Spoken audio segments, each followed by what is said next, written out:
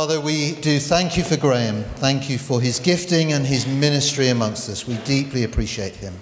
We pray you'd anoint him by your Holy Spirit now and give him the words to share with us that you would have us hear. And we pray that you would give us receptive and responsive hearts and minds to hear your message and to act on it. We ask in Jesus' name. Amen. Amen. Thank you. Good morning. How are you doing? You all right? You nervous?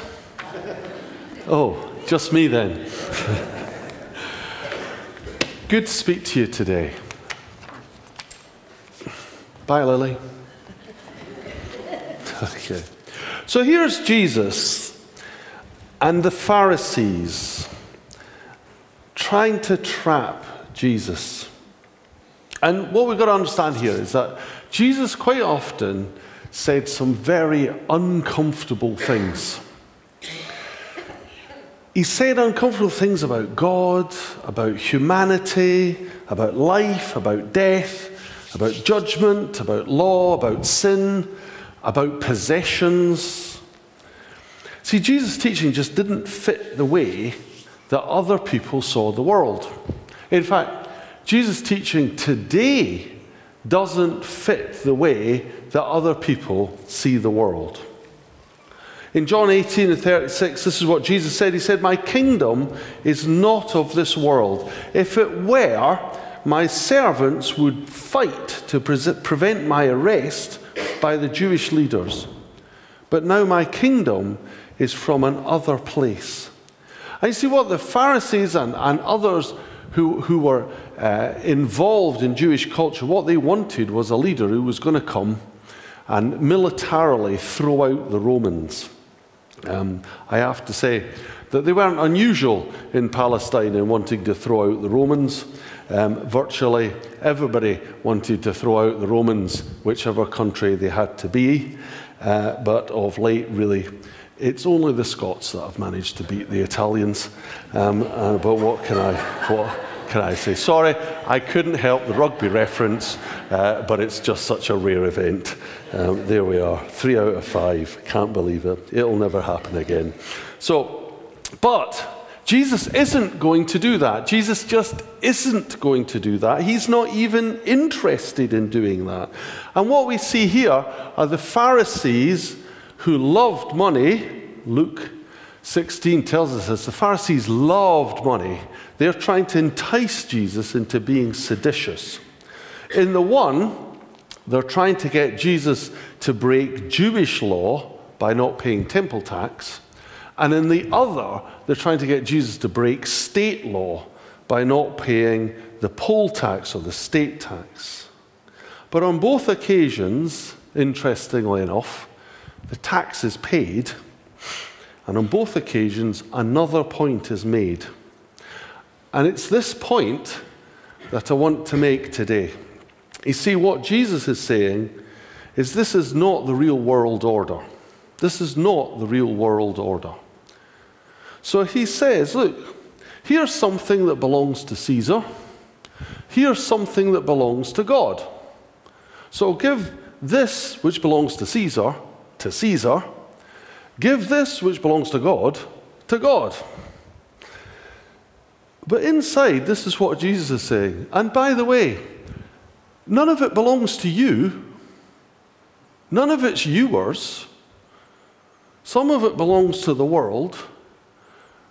But you are supposed to be a people set apart. You belong to God. And that's what he's saying. Give Caesar his money, give God his people back. And that isn't what they're doing. You see, the people of Israel were supposed to belong there, but they didn't. They were supposed to belong to God, but they don't. And that's interesting. You see, they were supposed to be free to worship God. But in fact, by using the law, they'd made themselves slaves. And I want to talk about that today. That in the Bible, almost always, from beginning to end, there's a sort of state of two types of being that the Bible always presents in one way or another. Two coexist. It's one of the methods that the Bible uses for describing how human beings are. So if you think, for example, the people of Israel are slaves in Egypt, and then they become the children of Israel. The people of Israel are following false gods instead of following God. That the people of Israel are living in their own country and then they become exiles. In the New Testament we get similar analogies. That we are dead in sin and then we're made alive in the Spirit. There's always a comparison. But the big one in the New Testament is this: children of God, slaves to sin. Children of God, slaves to sin, which is the conversation that he has with Peter. So, Peter, child of God, slave to the law. Child of God, slave to the law. Children of God. Well, this is God's temple. The people are asking you for tax. It's not actually their temple. It doesn't actually belong to them. It's God's temple. And you're a child of God. Why are you being taxed to go into your own father's house? Why are you being taxed? But for the sake of peace. And that's the whole thing. See, there's a big difference between children and slaves. Children obey because they love. They know and trust, and so they love. Slaves obey because they have to. Slaves are driven. Slave drivers. Here's a question then. Slaves or children? Slaves or children? Jesus says this in Matthew 6:24. It's a very famous verse. He says, you cannot serve two masters. Either you love one and hate the other.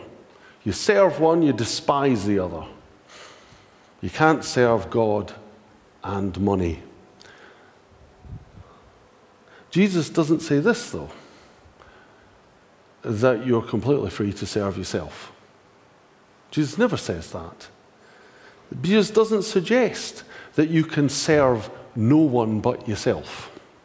In fact, that's not a biblical suggestion. There is no biblical suggestion that you are a free agent that can only serve yourself. Interestingly enough, it's not a biblical one. Isn't that interesting? Isn't that rather challenging? Yes, it is. You see, in the Old Testament, serve God or false gods. The people who served the false gods believed that they were free. But in the Bible definition, they're not free. They're just serving false gods. There's no in the middle.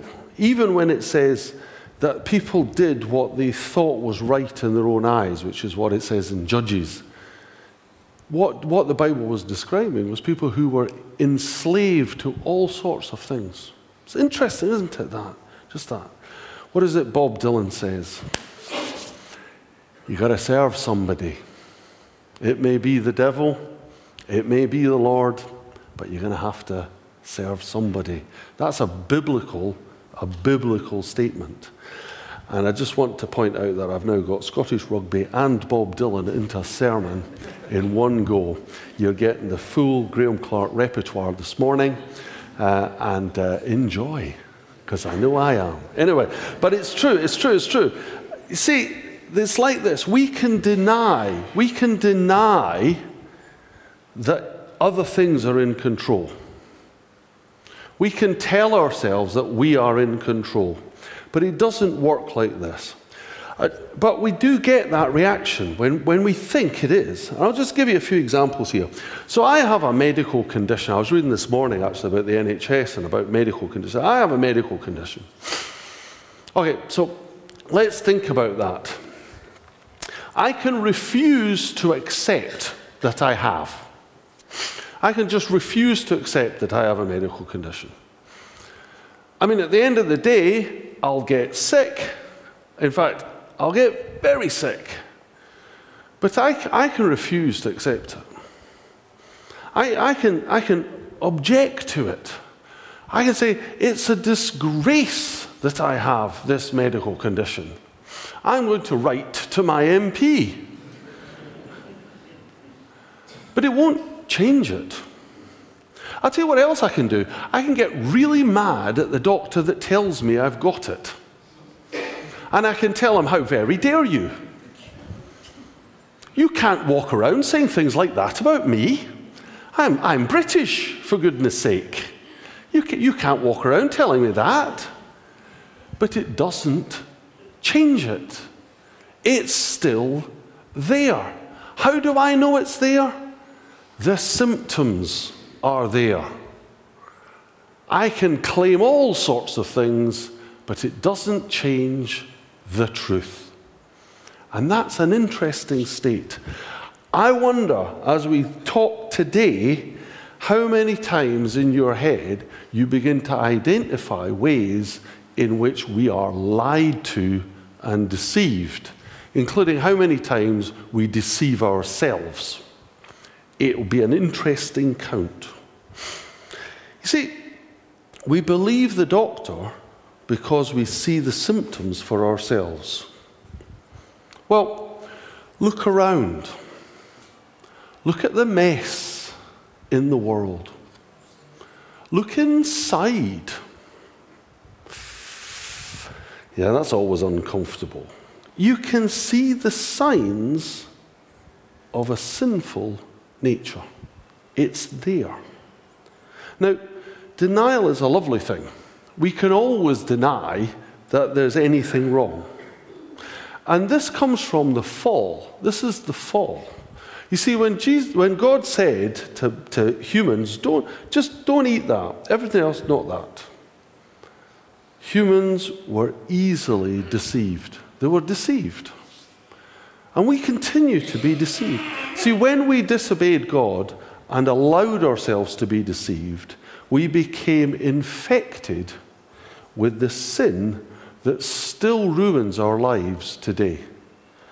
The sin that still ruins our lives today. Think about some of the calculations that people make. I have decided that I would like control over this little patch of territory. And I am prepared for hundreds and thousands of people to starve to death rather than give up on that claim, even just to let people get their crops in. That's happening today in our world. Where'd that come from? We are deceived, our sinfulness. See, sinfulness is a state of being. Sinfulness is not an action, it's a state of being. It's an infection of disobedience. Sinful acts are the symptoms of the sinful nature. I have a condition. I have a condition that I was born with. We all are born with a sinful nature. And we commit sinful acts because we have a sinful nature. That's our terrible condition. And this always creates a tension. Because you see, we're made in the image of God. We're made in the image of God, but we have a sinful nature. Image of God, sinful nature. Do you remember I told you that the Bible always has two things? Image of God, sinful nature. Now, I'm not knocking the worship team. They might be image of God, and it's in fact Donovan that's the sinful nature. I don't want you to read anything into the sides I'm choosing here. It's everybody. Image of God, sinful nature.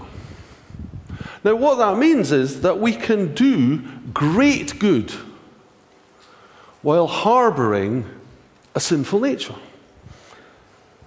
See, that's why being really nice doesn't get us free from our condition, sinful nature. And that's an interesting thing. So we become slaves. Now, slavery to sin is obvious. I mean, it's dressed up to look like freedom. It's always dressed up to look like freedom. But just see this.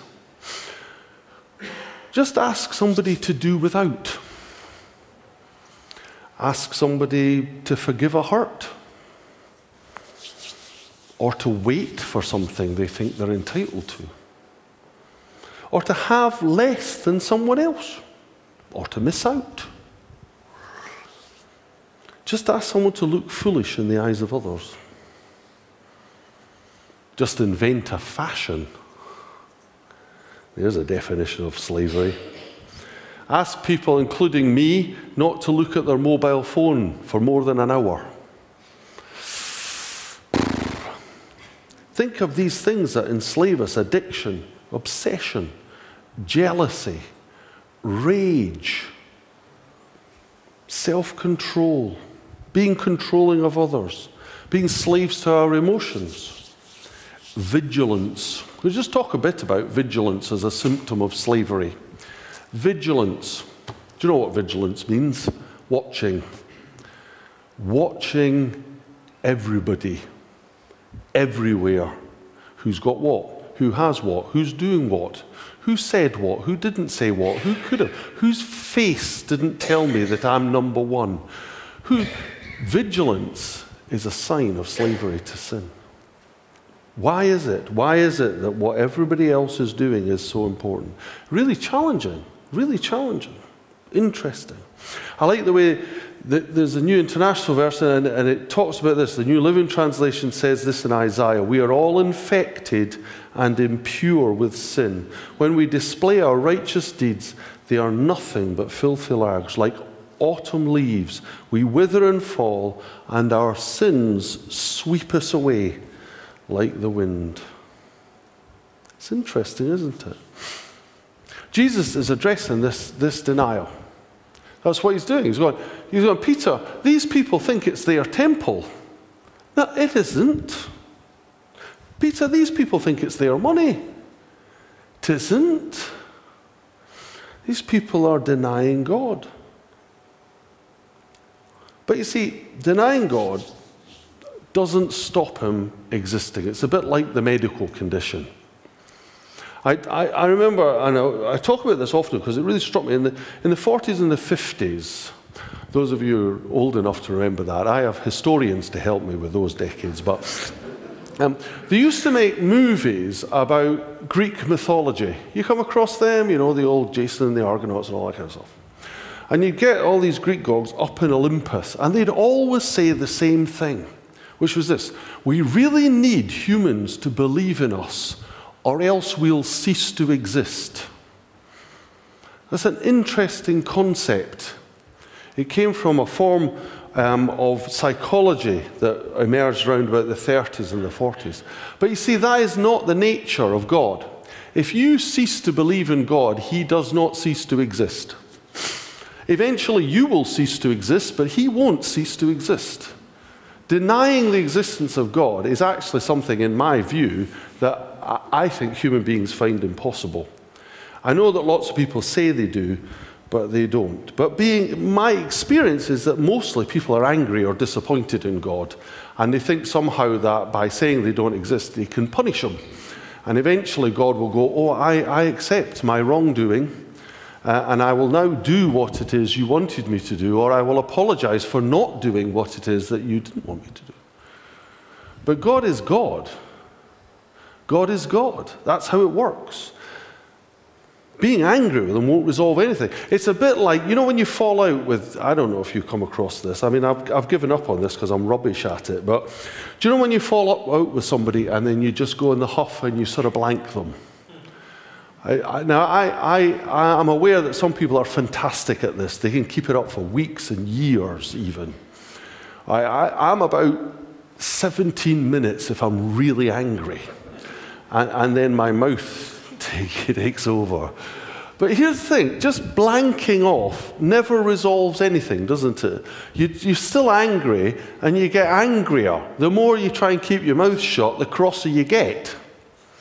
What really irritates me, usually gets me to open my mouth, is that the other person seems considerably less bothered about this than I am. Have you noticed that? Okay, well, just understand that. That is God when you're angry with him and giving him the silent treatment, okay? He loves you, but he's really not intimidated. He's really not intimidated. He wants you to stop blanking him because you're cross or angry or disappointed and you're not helping yourself. You're just getting more and more entrenched. But that happens all the time. Meet people all the time who are doing that. It's disappointing. But it doesn't make us free from God. It just makes us slaves to whatever's going on inside. Do you understand what I'm saying? It doesn't make us free from God. It just makes us slaves to whatever's eating us up inside. And it carries on. Better to talk than do that. Okay, enough negative, because you see, at the end of the day, here's the good news, and there is good news here. This sinful nature we're talking about, Jesus defeated it. Jesus defeated it. That's fantastic, isn't it? I have yet, and I do believe that God can cure things miraculously, and he does it all the time. But I have yet to receive healing miraculously for the condition that I live with, so I continue to live with it. But Jesus has defeated my sinful nature. He has defeated it. He brings forgiveness for sins and the restoration of spiritual life. So the sinful nature no longer needs to be in charge. How fantastic is that? We don't need to fear. We don't need to fear judgment or disappointment or death. And we don't need to be slaves to desire. Sex, power, money, revenge, drugs. Now, the sinful nature is made up of these two things: desire, fear. Desire, fear. Funny how it's two every time. Desire and fear. But we are no longer slaves to that. If we receive Jesus, we stop being slaves and we become children. This is what John says in John 1, verse 12. Yet to all who did receive him, that's Jesus, who believed in his name, he gave the right to become children of God. How good is that? Children of God.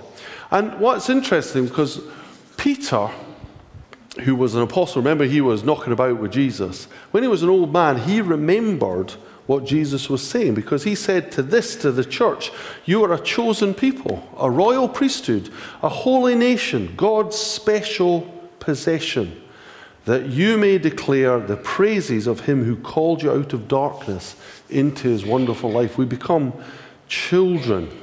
Jesus died to redeem us from the slavery of sin. He paid a high price. The cost of sin is death.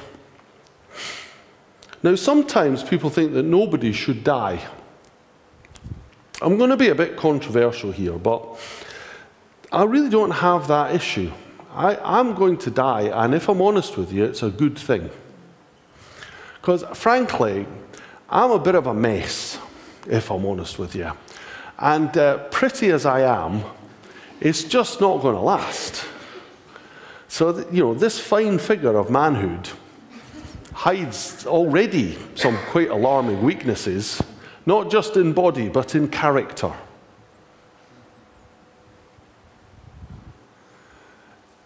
It deserves, it requires death. For me to inherit new, I'm glad that this is passing away. I'm glad that this is passing away. Now, don't get me wrong. There are people I know who've died, and I feel their loss, and I hurt because they've gone. And that's what we all do. But going to Jesus gets rid of this wasted, worn out, malfunctioning, poor judgment orientated individual, and offers me instead new life. After a while, I will cease to be a slave to this body, and I will be a child in the kingdom of God in all its fullness. I look forward to that. I intend to make the most of the time I have here. Trust me. And sometimes I do, and sometimes I waste it. And sometimes I make a real mess of it. But this is not it. This is not it. And that's good. That's good. That's what's available. We enter God's presence. Now, even now, with Jesus removing our sinful nature, we enter by right and not by rent. We are free from the slavery. If we receive Jesus, we're free from that slavery. But our bodies still hold the sinful nature. The Holy Spirit lives in those who belong to Jesus. We don't have to be slaves. We don't have to be slaves. But often, we still choose to be. That's interesting, isn't it? Think about the people of Israel who came out into the desert and they looked around and it looked a bit hard. And they said, oh no, I think we'd rather go back to Egypt. We lie in bed at night and we dream of a good whipping.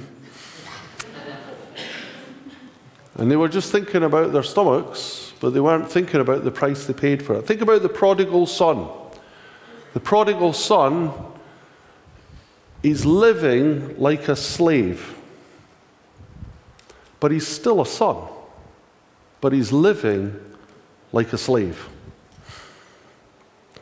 Paul said this in Galatians. It was for freedom that Christ set you free. It was for freedom Christ set you free. So you don't need to live like a slave. But you can if you want. If you don't have Jesus, sin has a grip on you, and Jesus can take that away. If Jesus takes that away, surely the best thing would be to not live as though it's still got a grip on you. You would have thought. But we are deceived. We're deceived across the whole world. See, back to the fall, God gave humans dominion over the whole earth. And humans gave control of that to Satan. Satan doesn't control the world. He has no power. He's utterly defeated. But he is a deceiver, and he deceives us into following his advice about what to do with the world. And look at the mess that we make. It's the same. Satan is a deceiver. He cannot make you do anything, but he deceives us into believing that we should enslave ourselves to our possessions, to our money, to our anger, to our bitterness, to our ambitions, to our fear, to our disappointment with God. We are deceived and we become slaves. Even if we are sons and daughters of God, we are deceived, and although we're not slaves, we live like slaves, not like children. Does that make sense? We don't need to do that. We don't need to do that.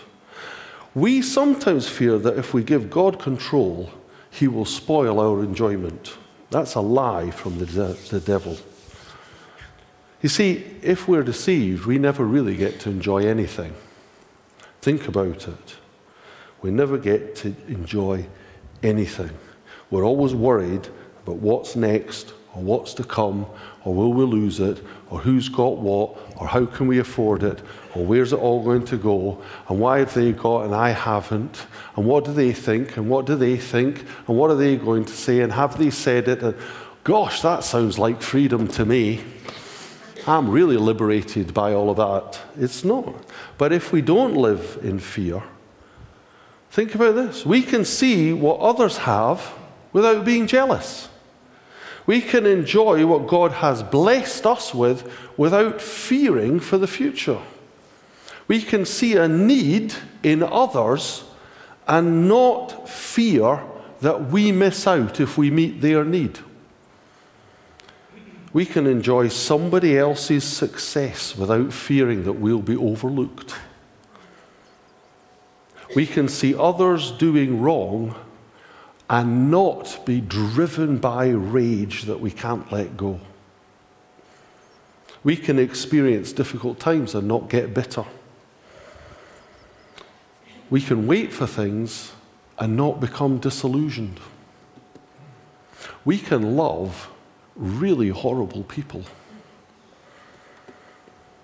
We can say no to the things that do us harm. That's the freedom of being a child of God. If you want to be free of those things, come to Jesus. Jesus is the cure to our sinful nature and the complete freedom from being driven this way and that way like slaves to everything that comes along. Jesus offers complete freedom from that. And if you are a child of God and you don't have this freedom, come to Jesus. Tell him what it is you can't let go. Tell him what it is that you fear or the desire that you're driven by, and let him help you. Whose money is this? Whose stuff is this? Whose everything is this? It's not yours.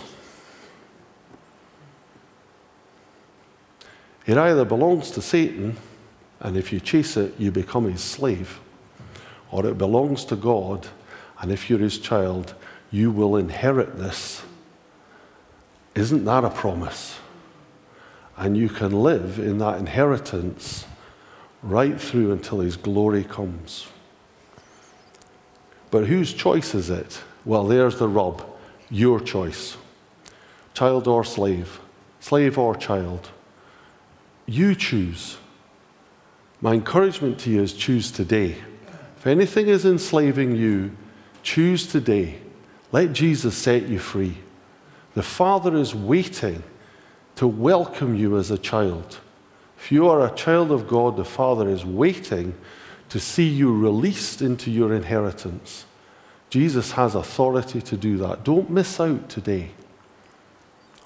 All of this stuff, don't worry about it. It's really not yours.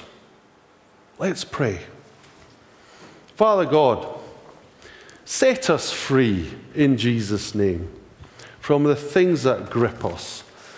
Fear, resentment, unforgiveness, anxiety, anger, desire, hunger, addiction, jealousy, past hurts.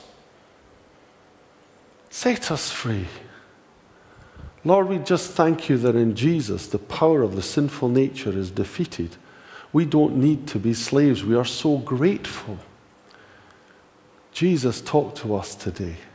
By your Holy Spirit, reveal to us the true freedom that we have and enable us to walk as children of God and not slaves to sin. Forgive us, we pray, and bless us. In Jesus' name, amen.